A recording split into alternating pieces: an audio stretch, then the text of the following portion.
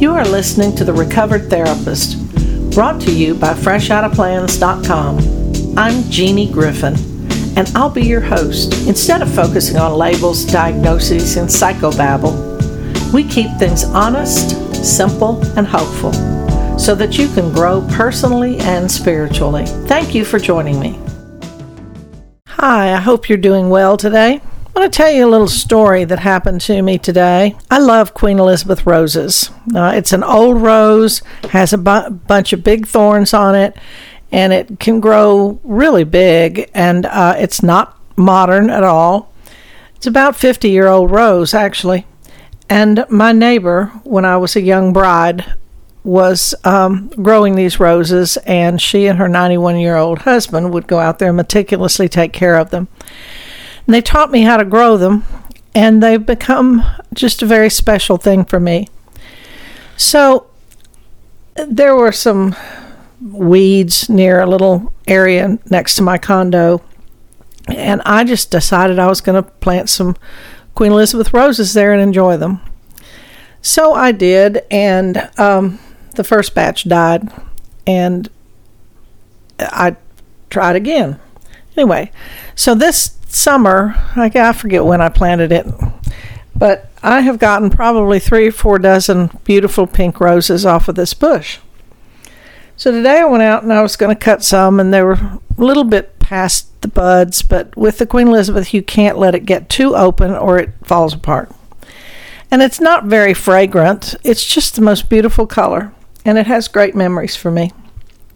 So I snipped 3 roses, and I thought, rather than take them into my home, why don't I give them to the lady across the courtyard from me who just got home from and have had a difficult time with knee surgery.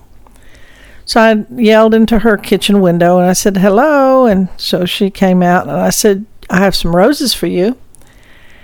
And she said, well, why do you plant them and cut them so you need to leave them so everybody can see them?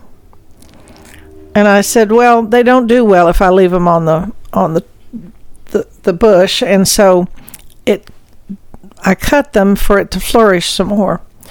And then she said, and that little one is too short. You should have left it longer. And I said I couldn't cut it any longer because it has 2 other buds on it. And I don't know, she had another objection. And finally I said, do you want these roses or not?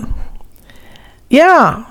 So she came to the front door and I handed her the roses. And I said, look at this beautiful little baby one. Well, it's too short. And I thought, well, enjoy the roses. And I said that to her and then turned around. Walked back into my condo and I looked at my cats and I said, that's the last rose I'm giving her. It made me think of tonight's topic. We can choose our own attitude. Now, the woman has never been the friendliest to any of us, but this operation and long recovery has not helped her attitude. But you know what? It really changed mine.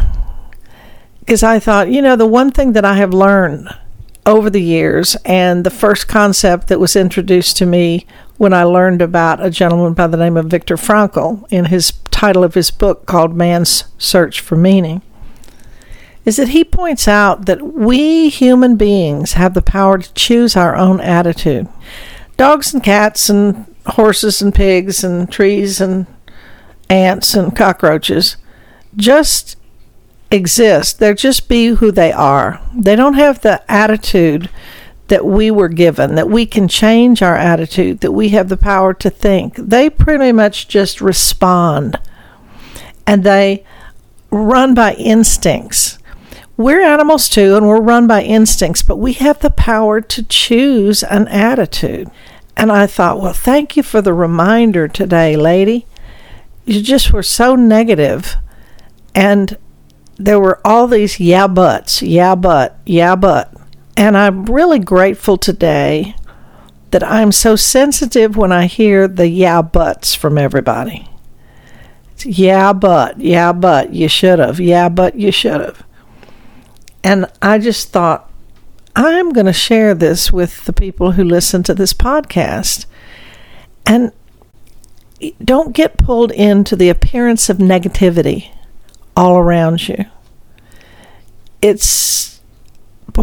I run from it these days like from a hot coal. I just can't deal with it. And it's so pronounced. But I'm grateful that it's pronounced because it's not as comfortable for me. And there was a time in my life I was one of those yeah but and negative people.